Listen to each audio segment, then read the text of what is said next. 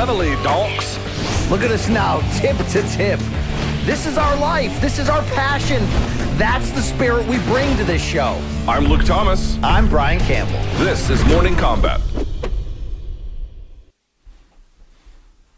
Oh, yeah, levity, indeed, donks. It is Friday, April 9th, 2021, and this right here, orange background at all, is Morning Combat, the cure for the common fight talk show, Canadian produced or otherwise. My name is Brian Campbell. CBS Sports and Showtime are the labels that pay me. It's Friday. I get to host. No pants, no rules. We do this my way. But I still have a very credible and beloved co-host next to me. He's a lot bigger and hairier than I am. He's a lot larger of a social media shadow hanging over him. He works for those same two companies. His name is Luke Thomas, LT, my brother. How is it on this fine Friday morning? Good, BC. You're in a good mood because I know you're going on vacation and you get to be rid of me. I promise not to contact you, to leave you alone so you can deal with your vacation without having to worry about me. And we have a great show today. I'm pretty excited. Yeah, we have a pretty damn loaded show, Luke. Not only are we going to set the stage and preview tonight's Bellator 256 card, the return of UFC on ABC on Saturday afternoon. We're going to line up, of course, also this Showtime Championship boxing card from Saturday night. We're going to send you out quickly once they jump in my earlobes to the Mohegan Sun to get Boots Ennis and Sergey Lipinets on the scales. Also going to look back at that big one championship on TNT primetime U.S. debut.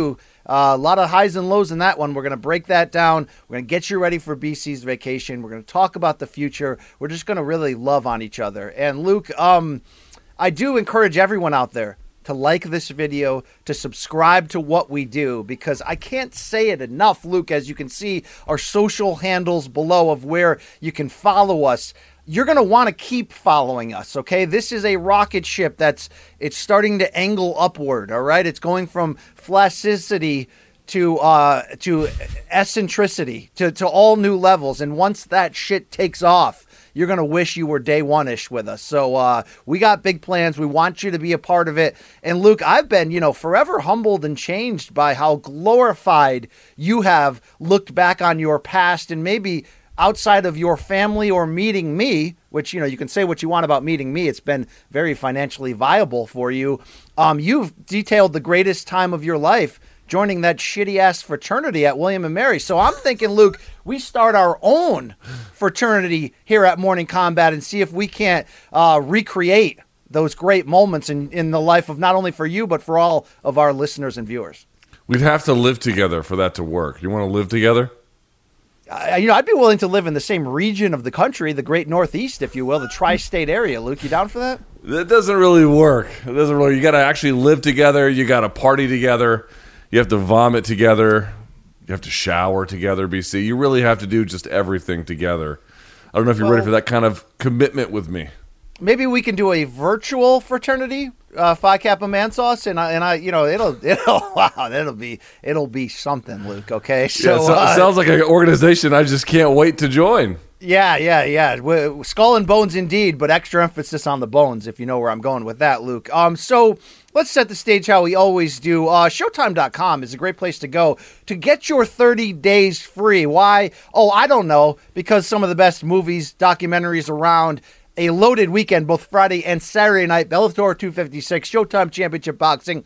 Get that shit for free, okay? And as you know, also, this weekend launches tonight the Bellator 8-man light heavyweight world Grand Prix. You can only see that on Showtime, so I believe the time is now if you want to get on board. 30 days free, and then $4.99 for the next 6 months for new subscribers. Go to showtime.com/Bellator MMA for that special deal. Tell them BC sent you for sure. And I think you're going to like the way it looks on you. We just might guarantee that. Also, Luke, MK merch season. I am wearing a spectacular mock-up of a potential new piece of MK merch. Look at this. Look at this fine shit right here, okay?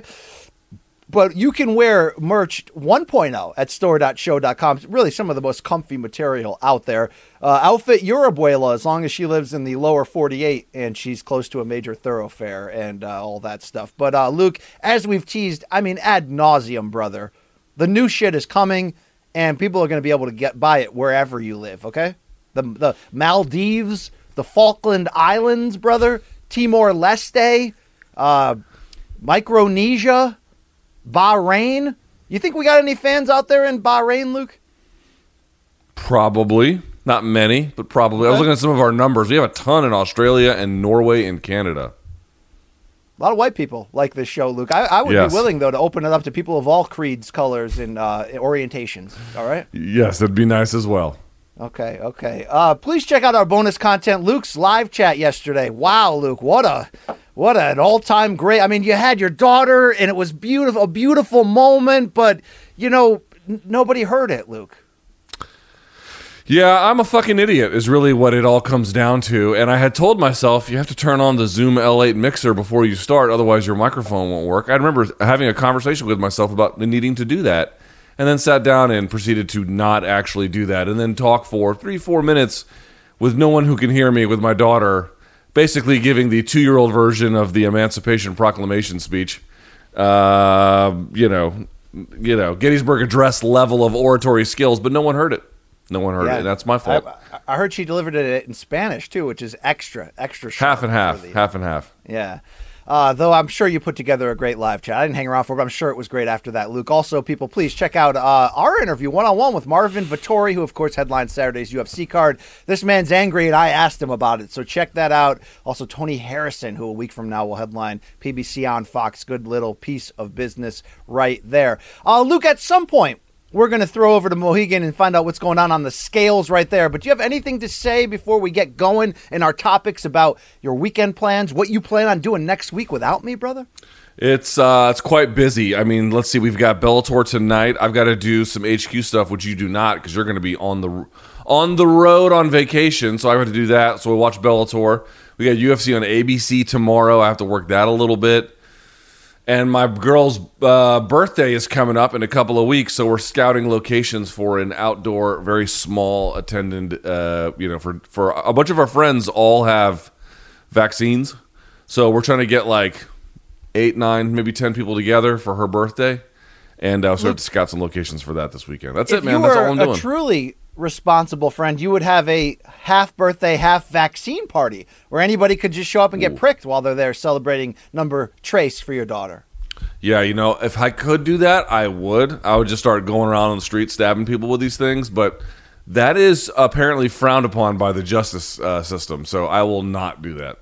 All right. One of our producers also saw in Jersey City, Luke, when we were down there at the bomb shelter, that there was like a handwritten sign on a deli wall that said, "You need a vaccine? Call Pedro at this number." So, Luke, something to look out for. Final bit of salesmanship. Luke and I did a fantastic, and I mean that, Road to Bellator Light Heavyweight World Grand Prix video. You can check that out on YouTube on the Showtime Sports channel. Also, Bellator MMA's channel posted it as well. It's just great stuff, Luke, okay? You know what I'm saying? There's going to be 8 star-studded fighters in this bracket, and March Madness indeed. Yes. Okay. That's right. All right here. We did do a good job with that, and the comments reflect that. I just want to point that out.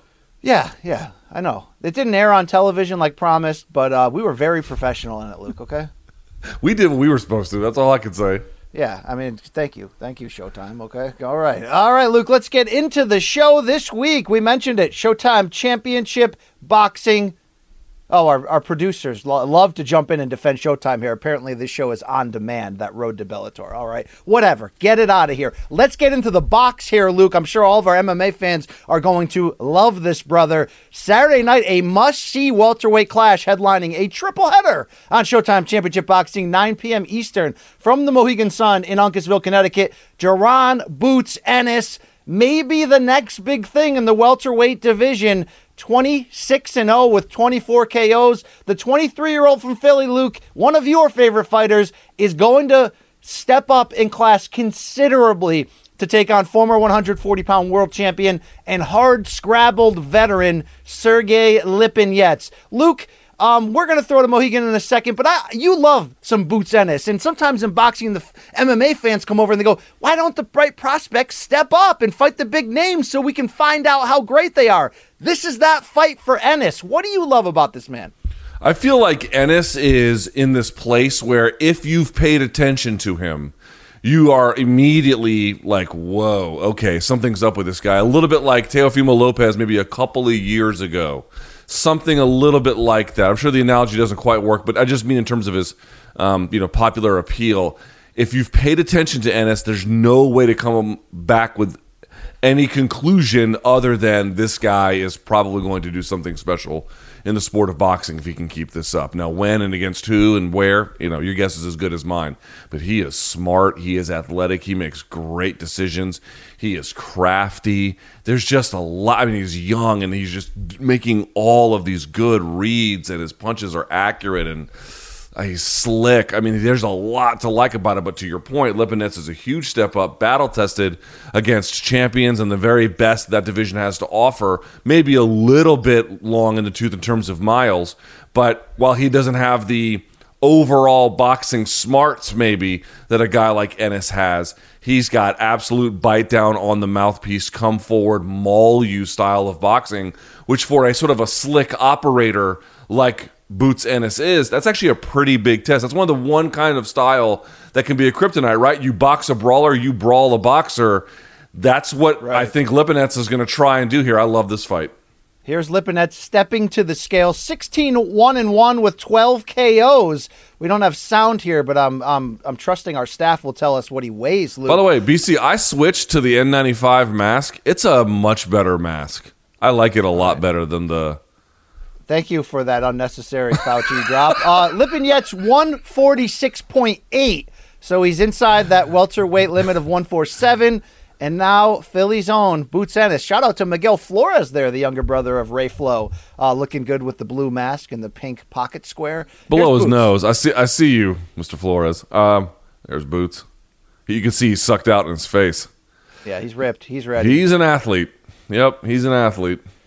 So, I love, Luke, that this fight isn't like young gun coming up against guy who has too many miles and is over the hill. Like, Lipinets is still the deal. Lipinets is a tough-ass mofo. Like, we're really going to find out who Jaron Ennis is. And look, as a fan, that's what the frick you want, right? That's what you're looking for. 146.4 for Ennis. So we do have a main event of this triple header Saturday night. So if you're wondering, look, I follow a little bit of box. I don't know who this Lipinets character is, and we'll watch the face-off here before we get into this, Luke. But Lipinets world class. All right, one defeat in his career. That came against Mikey Garcia for Lipinets' 140-pound title. Lipinets dropped Garcia in that fight. It was a war. He came up just short on the scorecards.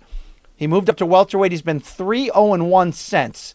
And here's the showdown here. Obviously, the height and reach advantage, Luke, and probably speed is going to go to Ennis. Speed's going to go to Ennis. I do think boxing smarts are going to go heavily in his favor, but if a guy like Lipinets can get the back of Ennis on the ropes and lean on him and work the body and go all over the place and put on a high pace, like, you're going to need to see that. You know who he lost the fight, but you know who showed really good like lateral movement against Canelo? I thought it was Erislandy Lara. I thought he was actually really good about just sticking and moving. Well, not enough to win, although, make it a little bit close. Ennis is going to have to do something like that. He's going to have to use that lateral movement, but he's also, BC, and I think you would agree, he's going to have to do something early, I think, to get the respect of Lipinets. If Lipinets can just drive forward into you, he's going to be a hard guy to beat, dude. Boots Ennis needs to put a jab in his face. He needs to put combinations together. It's not just the movement. You got to stick that guy, and you have to make it count. Well, Ennis can do the spectacular knockout with the uppercut you don't see coming from distance and stuff. But, Lipinets is going to keep coming. He's not going to succumb to the first power shot that lands. And by the way, to circle back, I did score that fight for Lara over Canelo, 115-113. I wasn't afraid to do that. I liked what I saw from the Cuban there. In terms of Lipinets, though, 3-0-1, as I mentioned, since moving up to welterweight. And Luke, he retired Lamont Peterson in a fight of the year contender, an absolute war. These are highlights from his last appearance when he fought to a draw with unbeaten Castillo Clayton in a very good fight. Lipinets, as somebody I like to call a crafty brawler, Luke, he comes forward. He does put himself in the line of fire, but there's definitely some swivel and some craft to what he's able to do on the inside. Maybe is he the top tier of welterweight in the Spence, Crawford, Ugas, Porter, Thurman, realm? Not necessarily, but I don't think he's too far removed from that. So certainly looking forward to see if he can take Ennis's power and he can get inside, what this fight will turn into. So very good-looking triple header Saturday night from the Mohegan Sun. These are the type of fights we need in box, by the way. Young guys stepping up and making things happen. And also, listen, we can chill just here for a second, but listen, whether you buy Showtime or not, my salary doesn't really change. So in that sense, I don't have any kind of incentive. But to the extent that you want to take the plunge to watch Bellator, understand what you get the very next night. On Showtime, they're putting on an MMA fight tonight, and they're putting on a boxing fight tomorrow. Now, the boxing fight, in all interest of candor, BC, William Hill has Lipinets as a plus 600, Jaron Ennis as a minus 1250. That boxing odds and MMA odds don't necessarily mean the same thing, so don't look at that as exactly what that would mean in MMA. But Ennis is a substantial favorite still. Should be noted, I think this is one of the biggest and best tests of Ennis' career. I liked his last fight, or at least the matchup, until it went sideways with the accidental headbutt and everything. But this is I'm telling you right now, folks, please mark this down. Producers, clip this out. Within the next year or two, probably two, Boots Ennis is probably going to be a champion, perhaps with multiple belts, and he's going to have defeated some A-class opponent, because I think that's what he is capable of doing. And I think the road to get there has been starting for a long time, but this is the next chapter in it. And I just want to say, betting odds are wide sometimes for certain reasons that go beyond who's going to win the fight. I don't understand how wide these betting odds are, Luke. Lipinets is in this fight. If I had some cashola, even though I very much believe that Boots is the next big thing at welterweight, I'd take a flyer with those kind of odds on Lipinets, who's a proven guy. So we'll see what happens Saturday night indeed. Luke, Saturday afternoon, late afternoon, depending on where you live, we're going to get UFC on ABC. It's a fight night card from Las Vegas. It's certainly not the main event we thought coming in. You're still going to get Marvin Vettori, and you can still catch him on Morning Combat, as I mentioned, on YouTube. But it's not going to be Darren Till. It's going to be the opportunistic Kevin Holland sliding in last minute, trying to put away the bad vibes that came from his one-sided loss to Derek Brunson, and sort of the narrative of, was he trying as hard as he could? Was he okay with defeat, clowning around? But even bigger than Holland's bounce back, it's the whole idea, Luke, of how good is Marvin Vettori? Is this guy truly on a path of destruction and warfare that will lead him back to Israel Adesanya in a somewhat long-awaited rematch from their split decision a few years back when both were up-and-comers? Luke, when you look at now how the X's and O's change, as Vettori looks forward to Holland coming in, what's the biggest things that stand out to you, style-wise, adjustment-wise, on how this fight will be won?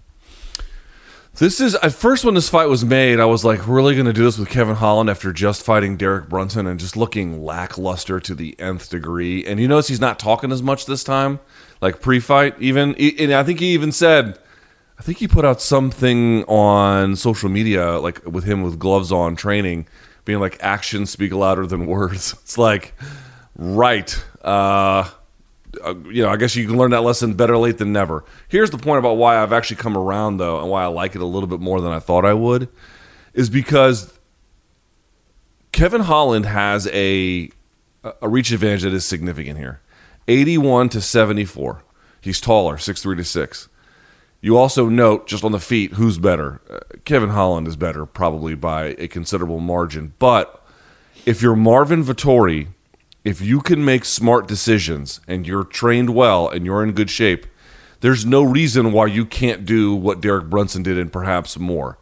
The issues that plagued Kevin Holland against Derek Brunson are not going away. They're going to repeat themselves. And Vettori has shown, and I did a whole video on my personal channel about some of the reasons where Adesanya's takedown defense against Blachowicz might be a bit of a concern.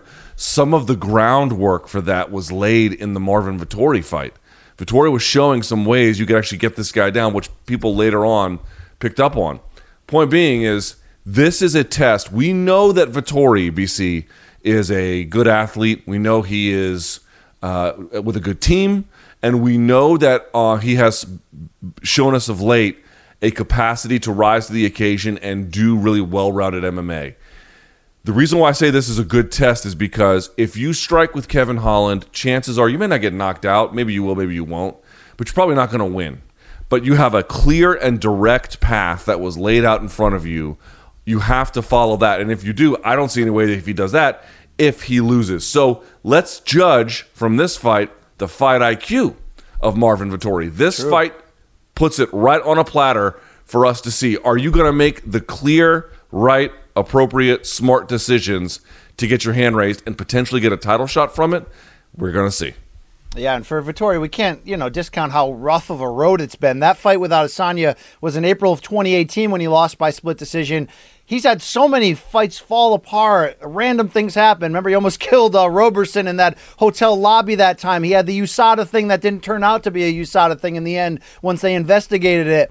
He's 4-0 since then, Luke. Yes, he submitted Roberson when they finally did fight, but really you look to December 5th when he fought Jack Hermanson. That was the close-up of, is this guy really for real? He went 5 hard rounds and won a deserved decision. I'm feeling, Luke, that he's on the kind of run that will end up getting a title shot, end up getting the opportunity at 27 years old from Italy that he feels like he deserves and is ready for.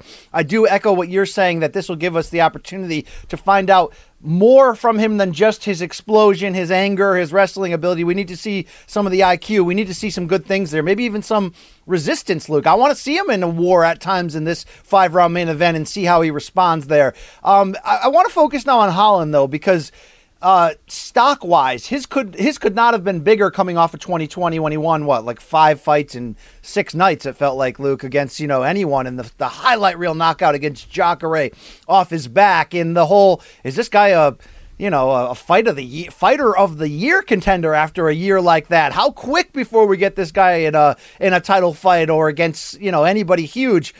And dude, we poured a lot of water on those balls after that performance against Brunson. Do you expect Holland to come back feeling as much as he played off after that loss, the negativity and criticism against him? Do you expect Holland to come back guns blazing to try to overcompensate and try to remind everybody who he believes he actually is? I don't know about guns blazing. I do expect that this will be a more disciplined fight than the last one. I think it does appear to me, he could say what he wants, and obviously taking public criticism probably sucks, and you don't like it, you don't agree with half of it, you probably think that, most of it is unfair. But there's just there's a really easy question to answer. Did you do everything in your power to win the last one? And of course he didn't, and he'll tell you he didn't. And so, you can have a few of those in your career if you mostly win. If you're mostly pretty good, you can have the odds-on errant performance. That will still limit your upside, but, you can make a decent living that way, and okay, fine. All's well that ends well. But if you just routinely drop fights for no good reason, you're never going to be a big star.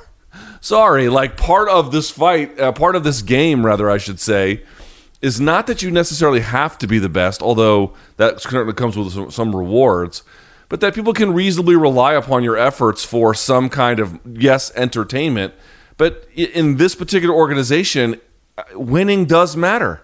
It does. I can't believe we have to say this, but it really, truly is extremely important. Not every time, but most of the time. And so Kevin Holland getting these main event slots, you want to keep getting those. You want to keep getting your phone rang.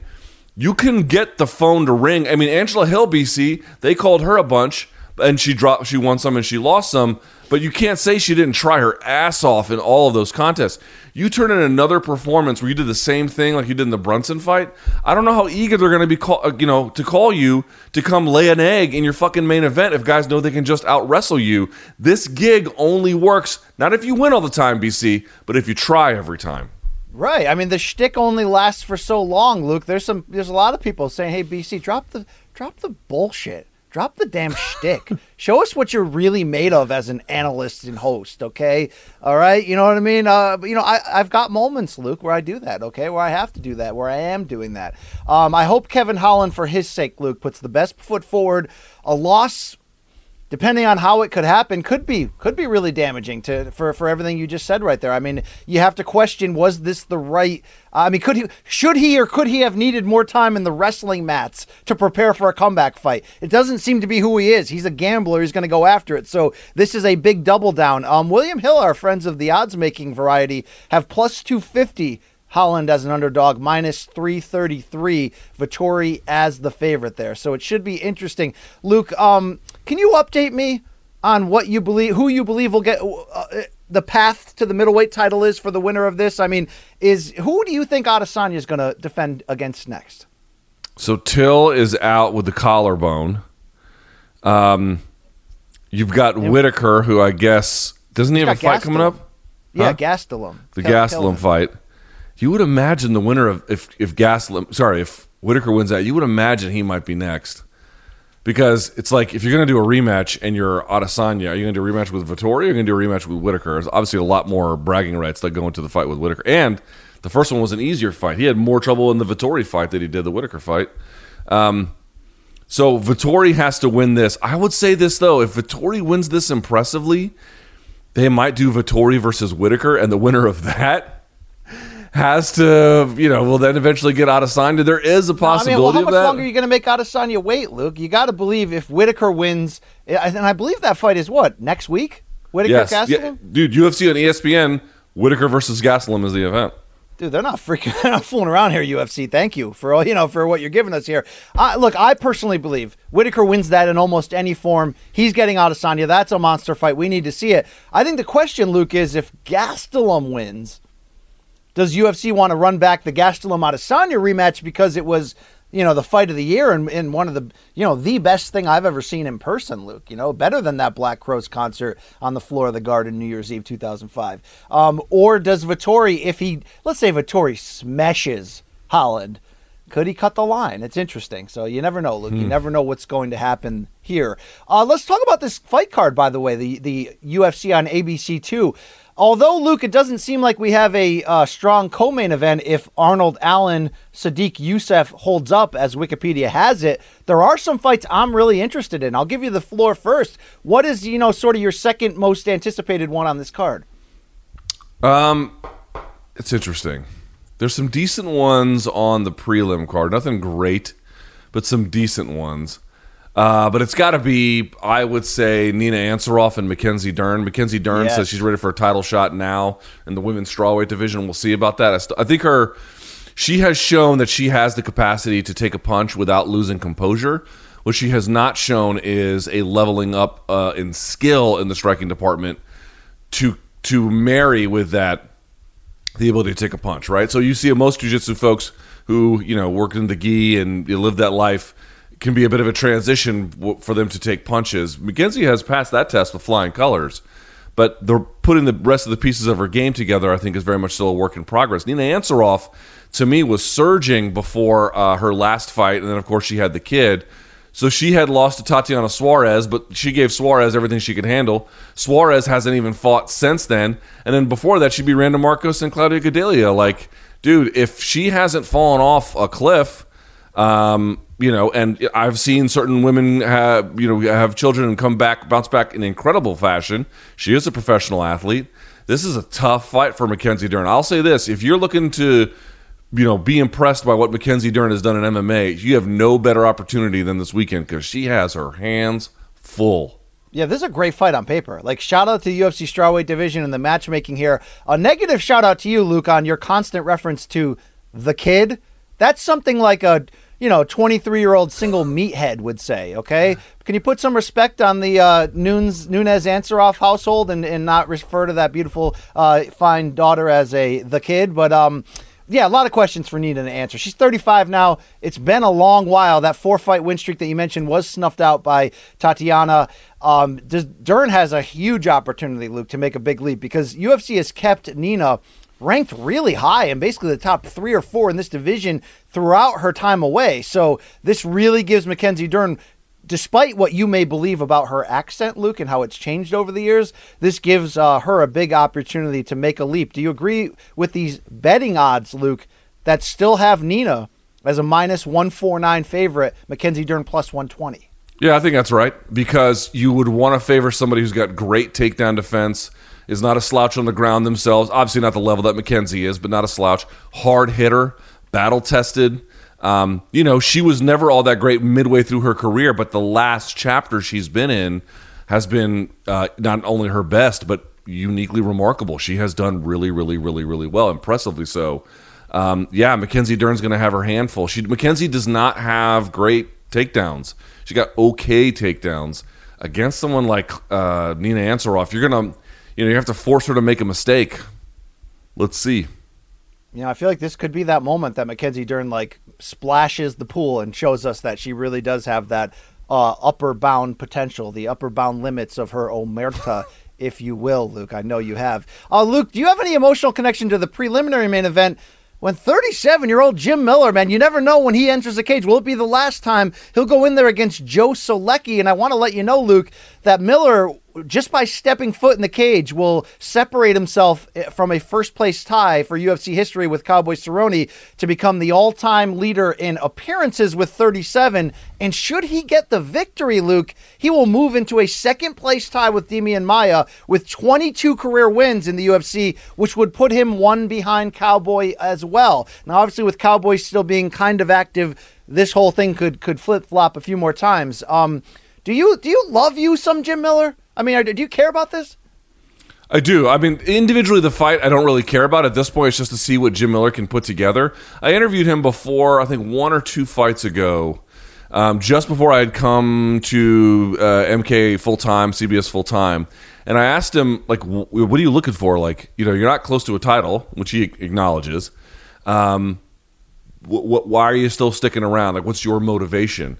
And he told me he was still looking for the perfect fight, to go in there and just perform the way you can. He got pretty close with his last fight with the submission win, so that's really his motivation. Hard to cheer against a guy like that, especially one who is just, seems like an ordinary dude for the most part with some extraordinary abilities. He's got Factory Town vibes, Luke. Yeah, he does. Yeah. I've been to his gym. Him and his brother's gym. I don't know which one they're in now, but years ago I actually cut a pilot for Fuel TV, and we went to their gym, and it's very, at the time, I don't know what it is now, but they were, both he and Dan were in the UFC at the time, his brother Dan Miller, and it was not like some, amazing facility, but it didn't matter, right? They got the job done, so that's been a bit of a metaphor for his career. You're not going to just bury the lead here. If you cut a pilot for a second television show, can you explain to us what this was, what happened, why we're not here right now? That's how I ended up on Spike TV's MMA Uncensored Live. The guy who cut the guy who did I tried out for a show on Fuel. Fuel became Fox Sports 2. But at the time it was Fuel for an MMA talk show. And I got it. But I had applied with and it was me and these other 2 gents who were trying out. It was me, Steven Crowder, who is now I don't know, something of a political troll a little bit, and then Jamie Kilstein, who is a comedian. The 3 of us tried out, and I got it. And then it looked like Fuel was going to greenlight it, and I was just going to have my own television show.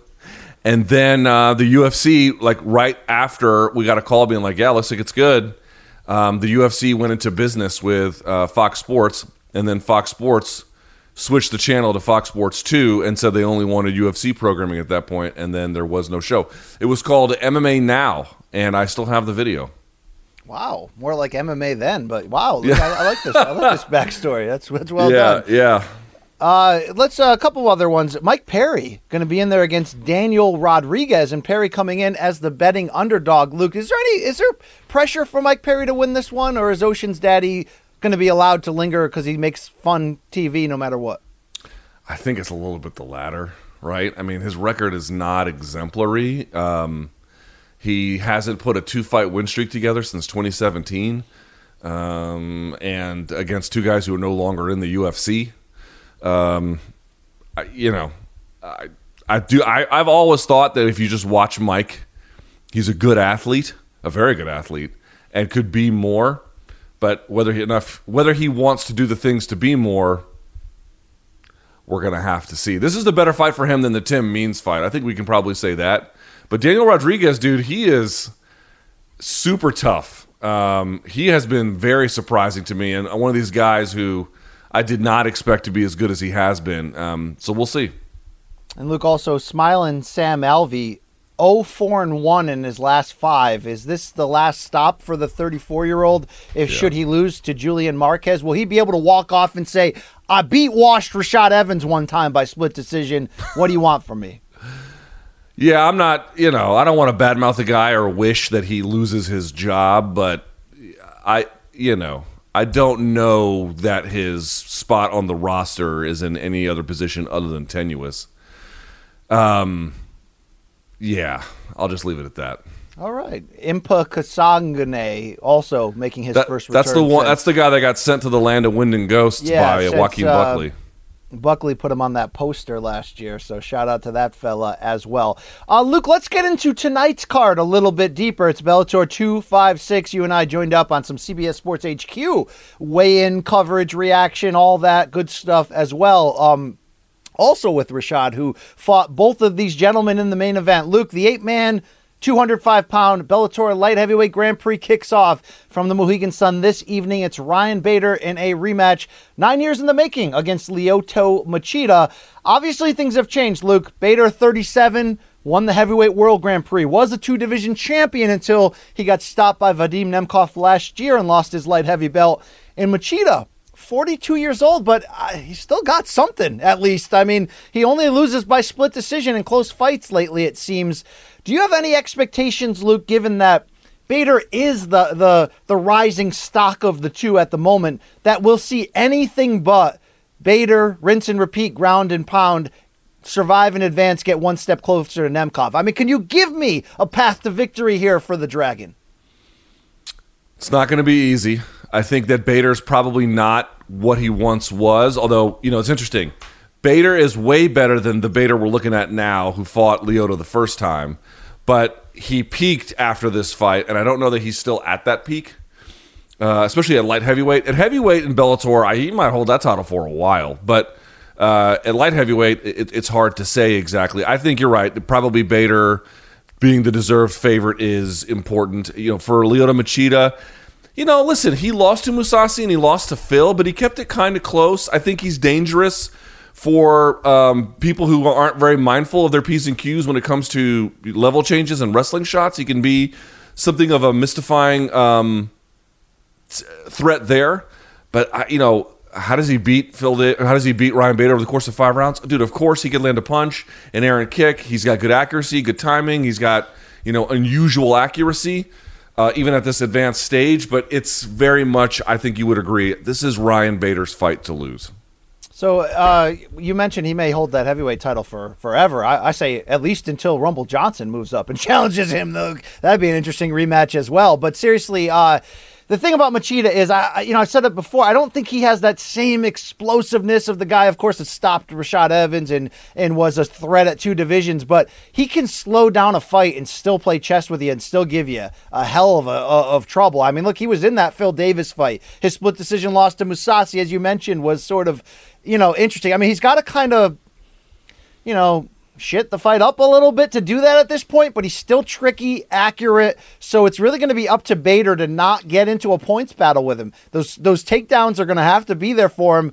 But if Machida can give Bader a second thought on shooting, I'm going to have to see Bader the boxer come out, but be confident. The same Bader the boxer, Luke, against the slower heavyweights, who brought out this left hook that we hadn't seen before and was just confident on the feet. Could you argue that if you walk into the spiderweb of Machida and think, I'm going to stop him with my hands, that's the best chance to get caught with something? Maybe. But if I'm Bader, I don't want to be messing around for 5 rounds with this guy. I want to be looking to make a statement here. And in the heavyweight tournament against Mitrione, he didn't fuck around in exchange with that guy on the feet. He just went right after the wrestling and took him down and used that to win. That was the smart play. That's what I'm talking about with Vettori and Holland. It's like, dude, what's the smart, obvious call here? Why are you fucking around and striking with this guy? You have to do a little bit, of course, and set things up. All right, fine. But, just assuming you could fight in that phase of the game and nothing bad will happen to you is kind of silly. So I'm expecting a disciplined performance here from Ryan Bader. I mean, if you're Lyoto Machida, like, what is your angle in this tournament? You got to be one of the biggest long shots in this thing. Him and then Yagshimuradov are probably 2 of the longest odds, because Corey Anderson, you do think at 30 years of age can do something special here. On the whole right side, you got absolute murderers. Even if Lyoto makes it to the finals, he's got 2 guys on the other side of the bracket who have already beat him, one of which, in the case of Yoel Romero, finished him off with elbows.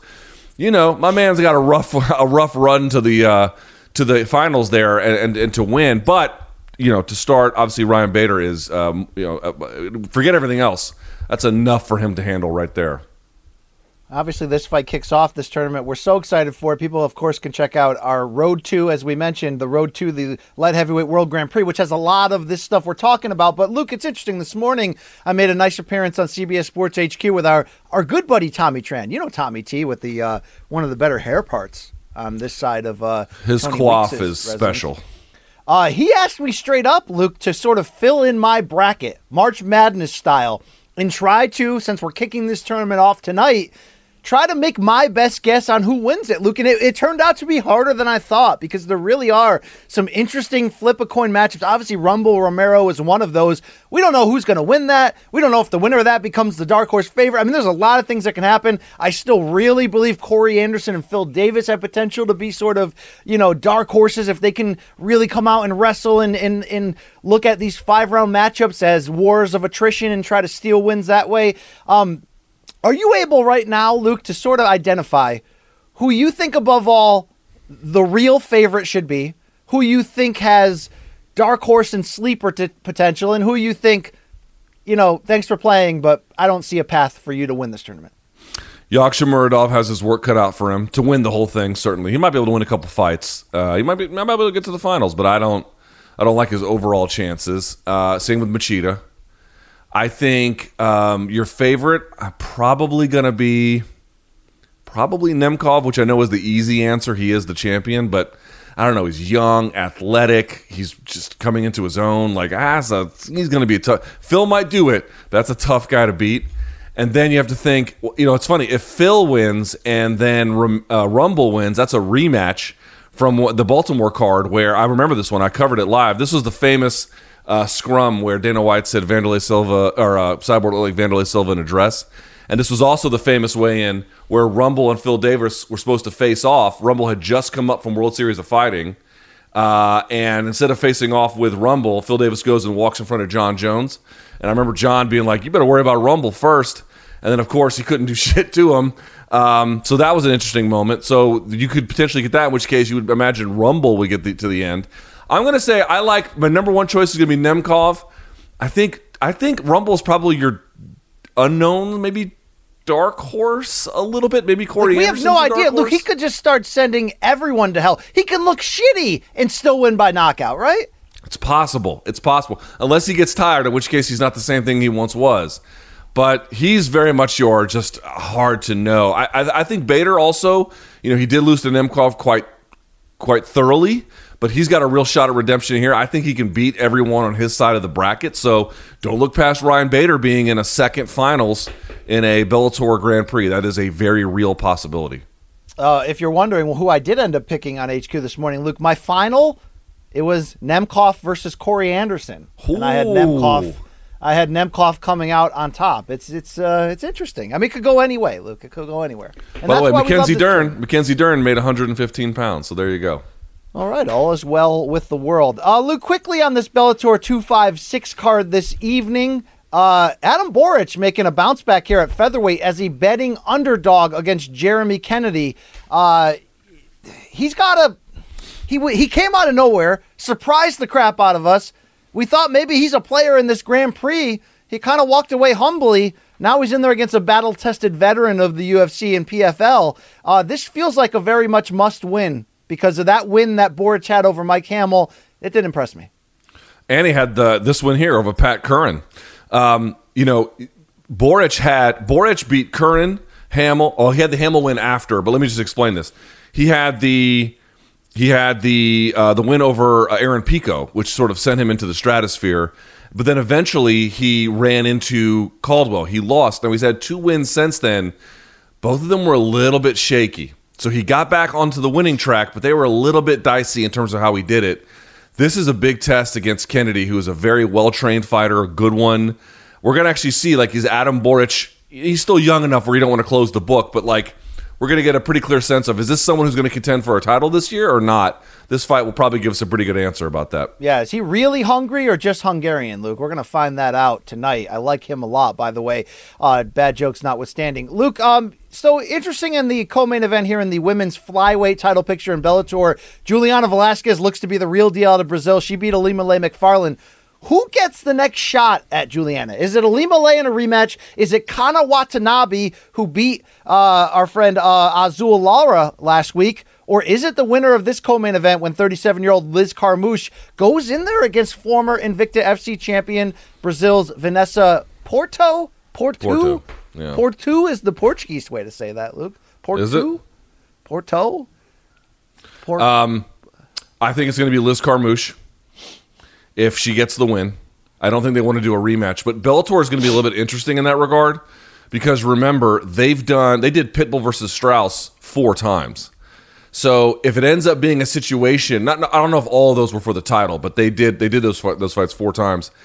Coker's not afraid to run a fight back 3-4 times. He'll do that. You'll see that a lot with him. It's not. I mean, remember Melendez and Thompson? They did 3 different times. So he'll make those trilogy and sometimes quadrilogy. I forget what the word of it is. Quadrilogy. I forget. Anyway. Yeah, he ran back Gracie and Shamrock a 3rd time. Luke. Who wouldn't want to see that again? Anyway, you get the idea. I think that they're probably looking to get a fresh face in there. People know Liz Carmouche. She did give Shevchenko I won't say a tough fight. Don't say it. Don't say it. A weird. She didn't get blown out by Shevchenko. How about that? She didn't get blown out. She didn't try to win though, Luke. If I'm being really honest, she tried to survive, and that's not. She didn't. I mean, she didn't. You're right. No, that's fair. But still, she does have some considerable ability, and you would imagine that tough. Yeah, she's tough. Also, of course, Kat Zingano could also. I mean, look, if Kat Zingano, who is a monster favorite tonight against Olivia Parker, if she wins, I'm telling you, they're going to get Cyborg and Zingano for the name factor. It's going to happen. So, yeah. Yes, that's probably right. All right, Luke. Those are your weekend look-aheads beginning tonight, of course, with Bellator 256. Let's look back, Luke. Wednesday night was a big one for our friends over there in Singapore. Chatri Sityong Tong and One Championship making their live TNT American television debut. In primetime, right after a sort of star-studded AEW wrestling card, which included a Mike Tyson appearance. We found out after the fact, Luke, that the cable ratings were kind of disastrous. You could argue that what we saw in the cage, though, was the same mix. A little bit of disastrous, little bit, hey, I kind of liked what I saw here. Luke, all things considered, from Alvarez's DQ loss to Mighty Mouse's upset title defeat, what'd you think? Now that One Championship kind of got its American close-up, we've been critical in the for the right reasons against this promotion. What was your biggest takeaway from watching this broadcast? My biggest takeaway, and again, I said this on, what was it? Today is Friday. I just said this on a Wednesday show or Monday show. You know, you're asking about one, but let me just say this outright. If you're any promotion, I don't care if you're regional, this doesn't apply. But if you're any kind of promotion like a Bellator or a One where you might have a home base, a country, or in the case of them, they might have a series of countries where it's a little bit more like that. But you get the idea, a region that they are natively doing business in and they're trying to expand to an international audience. Bellator would fit that in a different sort of part of the map, but you get it. And then, of course, you have One trying what they're trying. If you're any one of those types of organizations and your name is not the UFC, you have to sell fans. Why should we watch your product? It's a very simple question, but it's going to be actually kind of hard to answer. You got to give the UFC all the credit because they have a very compelling product. They put on routinely compelling matchups, and they charge an arm and a leg for it, but the fan demand is simply there, right? So, I mean, that you can complain about pay-per-view prices, but if they're pulling in those numbers, it tells you, man, the UFC has always had strong loyalty, but now they've got 45, 50 weeks of your year, in many cases, if you add in Contender Series and everything else, blocked up. So you got to tell one of those fans there's another alternative out there to pay attention to. So you're asking about One. That's the broader context. Here was what I thought. I thought they made a couple of right calls. They put Eddie Alvarez on the card. That can't be anything but good for you. They put Demetrius Johnson on the card. Fight fans might know Franklin. who he... Ace Franklin was solid. And they had Rich Franklin in the booth, and they didn't have him in some kind of side role. He had a very prominent role next to Michael Schiavello, and so you would have thought that happens. But then when you think about it, dude, it's like, well, what is that supposed to matter? One, Eddie Alvarez fans know that's true, but I don't know how much there was a lot of publicity for this card. Demetrius Johnson, not a ratings draw, and the numbers reflect that. You can say what you want about him as a talent, but just not a draw. And it's like Rich Franklin, dude, how many current fans in the post-McGregor-Rousey era even know who he is? You know, we know who he is. We have reverence for what he did. How many do they know? I don't think very much. So you're adding a bunch of names where I don't know how much it actually does for ratings. And here was the bigger point, BC. They never made a case for like why this was a unique product. Oh, we also have fights is not a pitch to fight fans. Oh, we also have good fighters. That's not a pitch.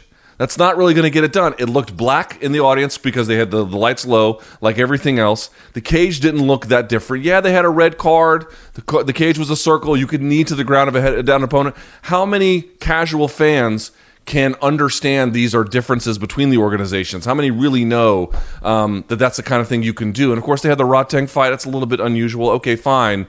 But I'm just trying to make a point. It was not a very effective pitch on why I even agree they do have a unique product. This was not a strong showcase of it. All right, I liked and I didn't like a lot of different things. I thought the broadcast did look professional, right? The dark arena in Singapore, the lighting, all that. I thought them opening the broadcast with Eddie Alvarez warming up in the cage, I'm like, oh, yeah, okay, I know this. You know what I mean? If you're a casual fan, you're like, I know this guy. And by the way, Eddie Alvarez was ripped and ready for this one. They got right into the action. There were some things there I really enjoyed. Let's talk about this Eddie Alvarez ending, though. It ended quick. It ended before it started. He went in there against Yuri Lipinets, not mine, Luke, Yuri Lipinets, and a minute and 3 seconds in, we got a DQ for the back punches to the back of the head. And there seemed like to be a lot of confusion on the broadcast about the rules. Lipinets turned his head inward to sort of keep the ear covered and expose the back of his head. Eddie's landing 4 or 5 shots. You have to believe if you're one, this was, in a lot of ways a worst case scenario. You don't even get either an Eddie win, an Eddie loss, or an Eddie brawl. You get 63 seconds in controversy. Should this fight have been a DQ, Luke? Because once that red card was popped, I'm like, really? Were these blows illegal? Yes. Were they somewhat repeated after a warning? Sure. But I didn't feel like Lipinets could not continue in the moment, although obviously when Eddie did that post-fight interview and he's basically crying, talking about how Lipinets got taken off on a stretcher, I'm not trying to underplay what punches to the back of the head do. We've seen disastrous results. It's just in the moment from the explanation of the announce crew, it just felt like a debacle, and I didn't necessarily feel as a fan like the fight should have been stopped. How did you receive this sort of opening statement from one? God, fouling in MMA, like, if you're not going to have a commission, I would like you to have better rules about fouls. Like, everyone is trying to figure out rules to make judging better, which obviously is a extremely important thing to do. And they have a system there which the fight is judged as a whole versus round by round, which I like and prefer. But no one is really doing innovative work on rules practices around fouling. Here we are in a situation where it's like, is the target legal or illegal? Are all of them legal? Are some of them legal? Did he intend to do it? Did he not intend to do it? If you move into the punches intentionally, or at least seemingly you move into the punches intentionally, to what extent is that a foul? How can you know if he intentionally gave his back of the head to induce fouling from Eddie Alvarez? There's some of that because it does appear to me like he turns his head away, but you don't know how much of that is just instinctual, just trying in the moment to not get wet in the rain kind of a scenario. So I don't love the DQ. It's certainly unfortunate for Eddie. To your point, he looked to be in tremendous physical condition. I feel bad for him, but I just feel like in general, dude, we do this every week where we're like, we're trying to parse what the rules of MMA are for fouling, and they're fucking terrible. They're never clear. We never know exactly what the rules are and how they should be applied and what comes first and what doesn't and where referee discretion comes in. So I like the red card system, but other than that, I don't have a strong opinion about it. What is the red card system? Because I thought they were taking a point away from him, which in the moment I'm like, okay, that's the right call. You told him not to do something. He did it. Take the point away. Obviously, Lipinets' ability to continue or not continue seemed to dictate where the fight was going after that. But does the red mean you're disqualified straight up? Yeah, by the way, I'm a little dizzy. That's why I took my glasses off. I don't know why.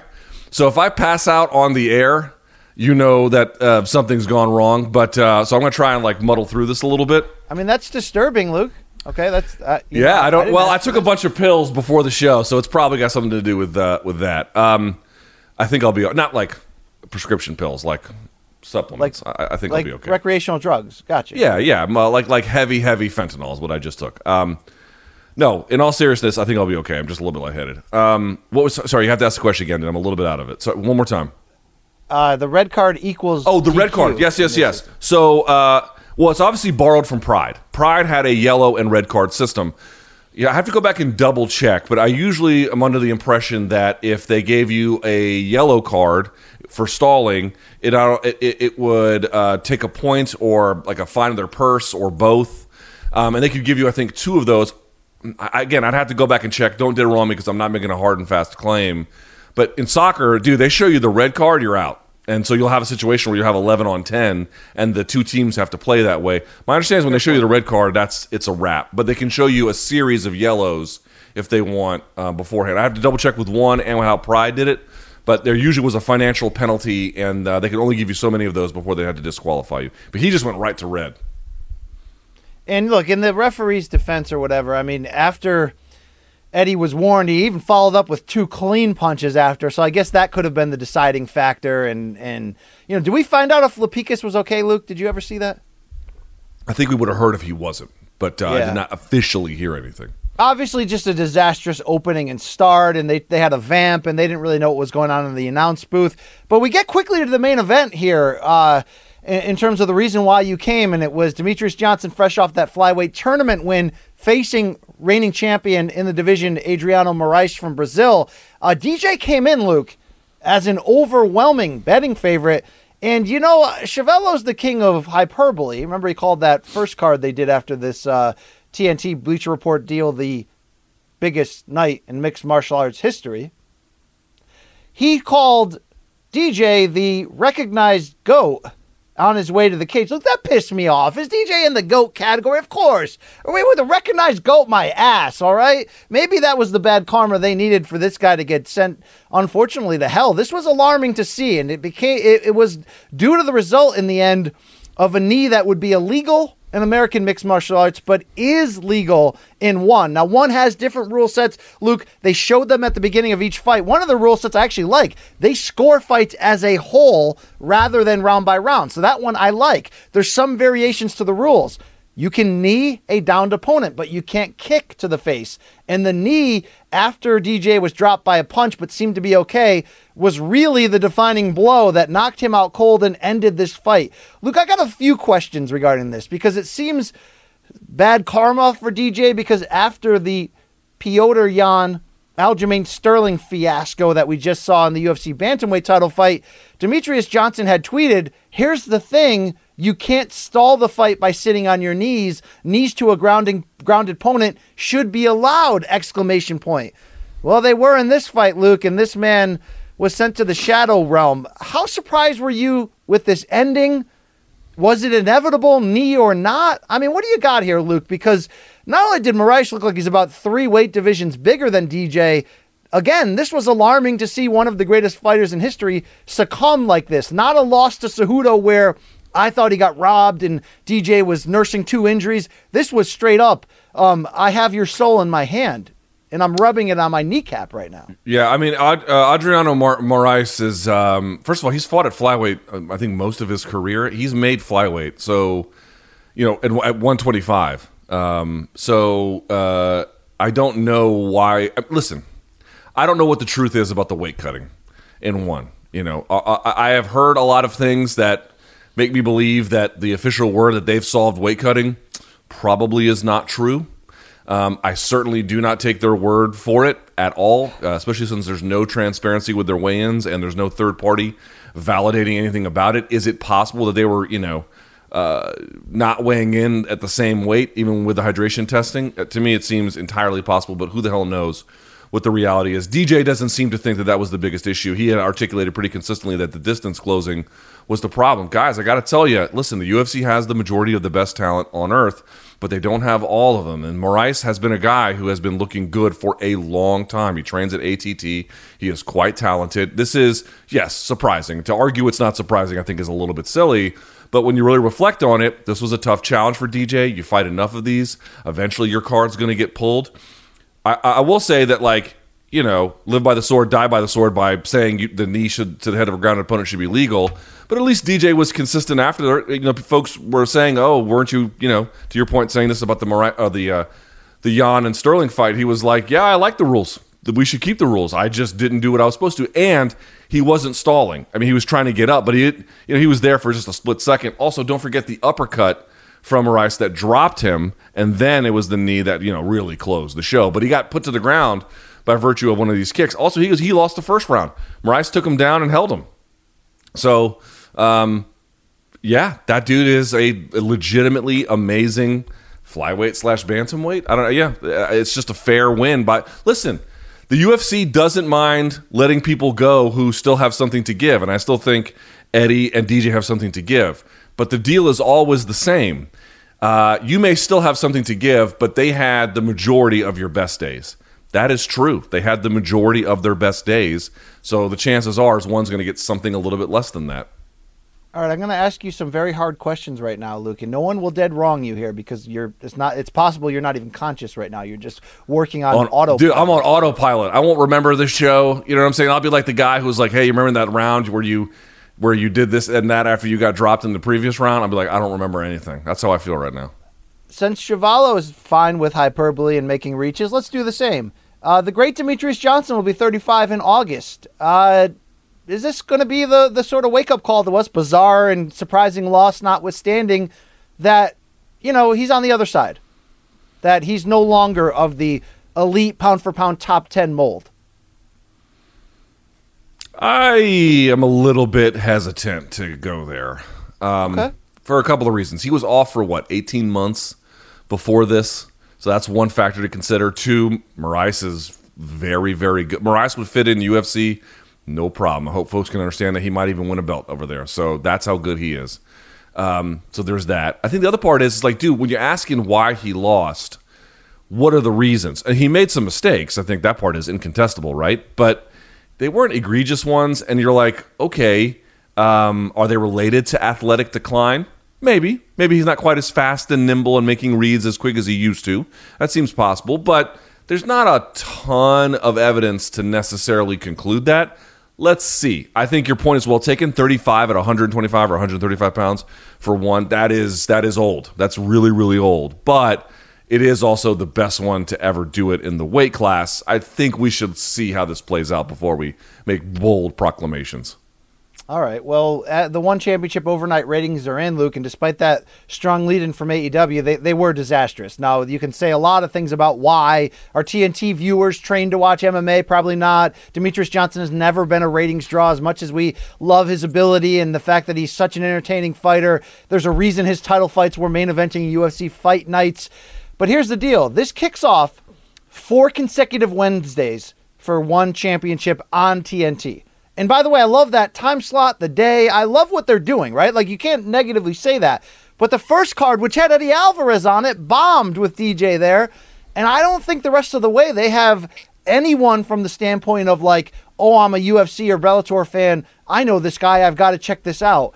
Could they do any better than this? Are they going to be headed into some dark territory the next 3 weeks? What do you I don't know, man, because they had a great lead. To your point, they had a great lead in. The ratings for that were like 800,000 and some change, and then it ended up being like 200,000 and change for one, which means that like the viewership just fell off a rock or a cliff, like a rock.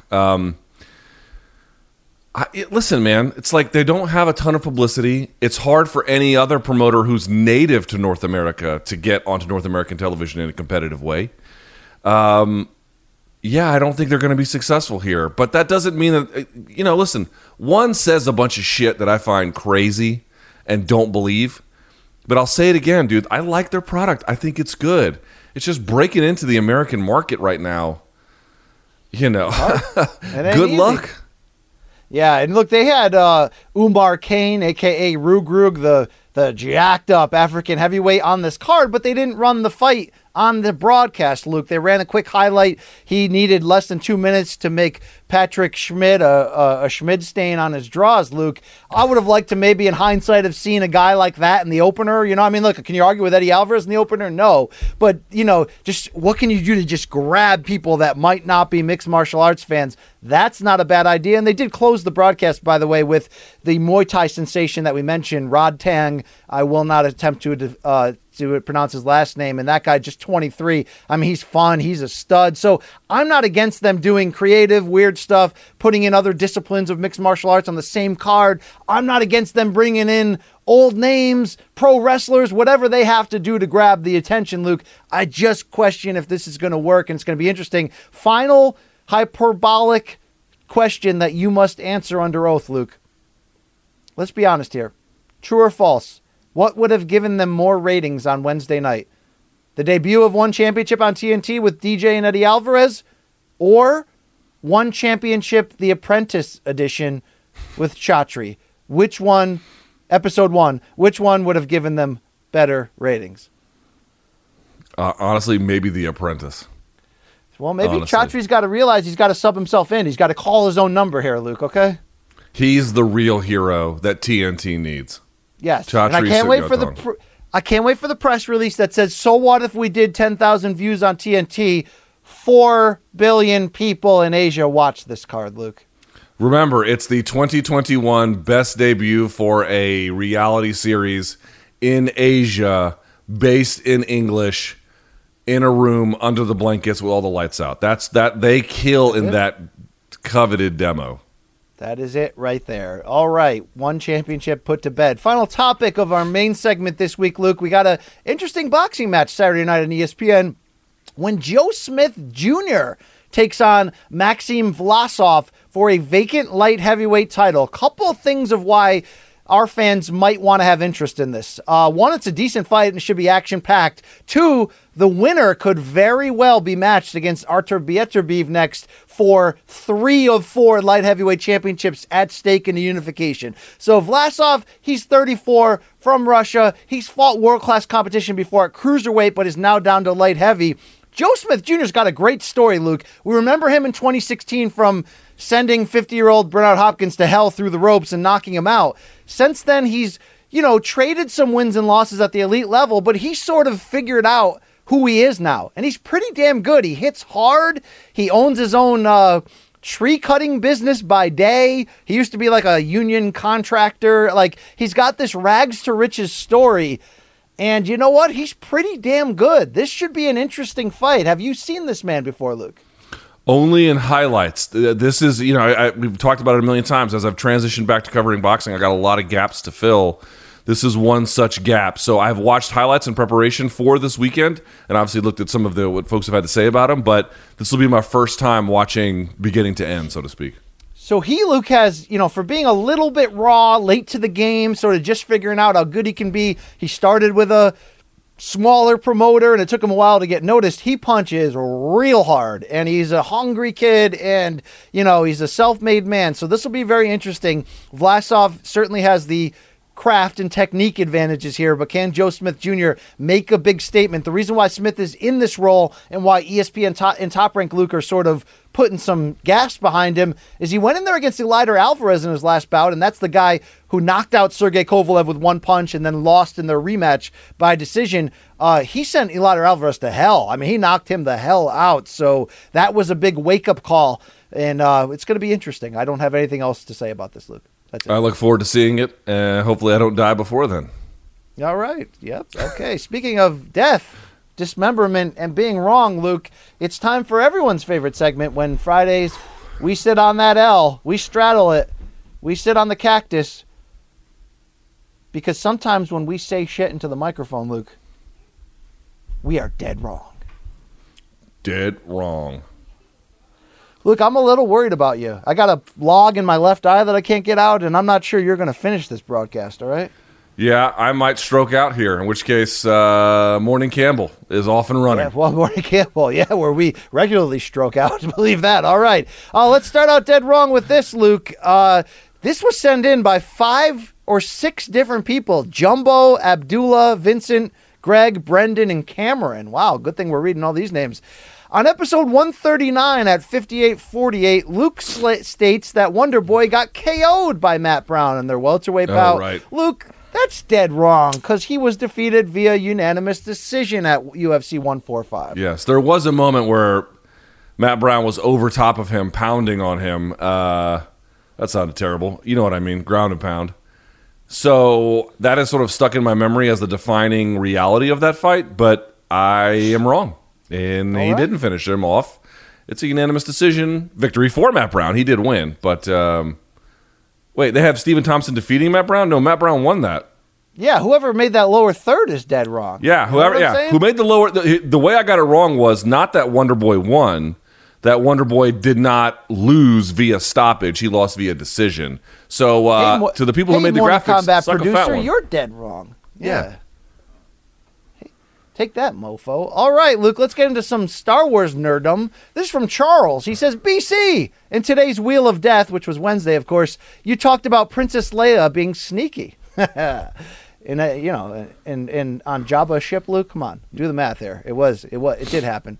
You also talked about it happening in episode 3 on the Jabba the Hutt scene. It's actually episode 6, even though the movie was the 3rd one they filmed. Yes, I'll take the L on there, Luke. I believe I've made multiple references to that Return of the Jedi being episode 3. Why? Because it was the 3rd movie.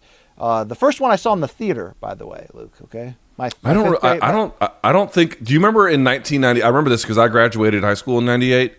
In '98, they re-released episodes 4, 5, and 6 digitally remastered in the theaters, and even all of those sold out. Those are the first ones I went to in the theater. I think I was too young for the other ones. I saw Return of the Jedi in the theater. It was my 5-year-old birthday party. We went to the Ground Round, and they had the clown there that day, and I got Return of the Jedi action figures, and then afterwards we all went over to the theater, Luke, and it was one of those seminal movie experiences, along with seeing Karate Kid for the first time, along with a lot of those, yes. The 80s, bro. They'll never understand the being a kid in the 80s was the best. It was awesome. It was really good. Yeah, it was really good. It's awesome. All right. Watch out for the Star Wars nerds, Luke. We got more. This one is Tim sliding in. He Bro, says, look, you have no idea how deep this rabbit hole goes. He says, I'm going to be petty here, because if Star Wars fans are one thing, it's petty. I have 3 dead wrongs, and they all came from Wednesday's episode 140, during the Wheel of Death segment, and specifically during the Star Wars question. At an hour and 17 seconds, BBC refers to the streets of Tatooine. While not completely wrong, Tatooine is the planet. Mos Eisley and Mos Espa are the 2 most well-known cities on that planet. Sure, BBC isn't totally dead wrong, but you'd never say I was walking through the streets of Earth the other day. It's just a little off. What? So I thought he was going to dead wrong me for saying, because Tatooine is a sand planet, Luke, a desert. Yes. I thought he was going to dead wrong me for that. He's dead wronging me for saying the streets of Tatooine, as if I would say I was walking the streets of Earth the other day. I walk the streets of Earth all the time, mofo. Right? But like they don't when they identify places in the galaxy, they don't identify countries within a planet. They identify the planet as like representative of an entire race of people. So they're always like, the moon's on Alderaan or Tatooine or whatever the fuck. Yeah. Seriously? All right, Tim's not done. Then at 1:18, BBC describes Princess Leia as being her hottest during episode 3. That's dead wrong. Yeah, we already got that dead wrong. All right, Tim, keep it moving here. Let's keep going. BBC actually gets it right later on when referring to The Phantom Menace as episode 1. This is not called dead right, guys. It's called dead wrong, okay? At 1:21, while referring to Emilia Clarke's character in Solo, A Star Wars Story, and her boss, Luke says she worked for, Red Dawn or Red Scorpion or whatever the fuck his name was, end quote. This is dead wrong, Luke. The company Emilia Clarke was employed by was Red Dawn, yes, but the man she worked directly under, played by Paul Bettany, was named Dryden Voss. Dryden Voss. But who did he work for? Crimson Dawn or some shit. Who does number 2 work for? Okay. Yes. Okay. All right. Well, hold on. There's more from this guy. There's one more, BC. I didn't plan this. They did it to me. I got one more from Tim. You have one more? Here. Go ahead. Now, before you guys get all sassy, yes, I fuck, says Tim, though poorly and even tragically. I'm not the world's biggest Star Wars fan. Like Luke, I can't get into the animated stuff like Clone Wars and Rebels. However, I am Dead Wrong's biggest fan, and I cannot resist jumping at any opportunity to be extremely petty. Love everything you two do. Seriously, your friend Timmy Pooh. Luke, Timmy Pooh says he does F. You believe him? Cantaloupes, mattresses. Yeah, probably. Candle wax. I don't know. Apple pies. All right, Luke, you going to send me to hell for number 4? What do you got? I had not planned on this because I thought you'd already taken an L on Twitter when someone else put this out. But the crew here loved this, so they actually sent it to me. You have a dead wrong, sir. You apparently don't know famous fighters' names. Let's roll the clip. It's the same fighter, and I am evolved. Emmanuel, this is Brian Campbell. You mentioned you're different, you believe, from that first fight. In what ways do you think you've grown as a fighter in the past 3 years? I've grown into a new name.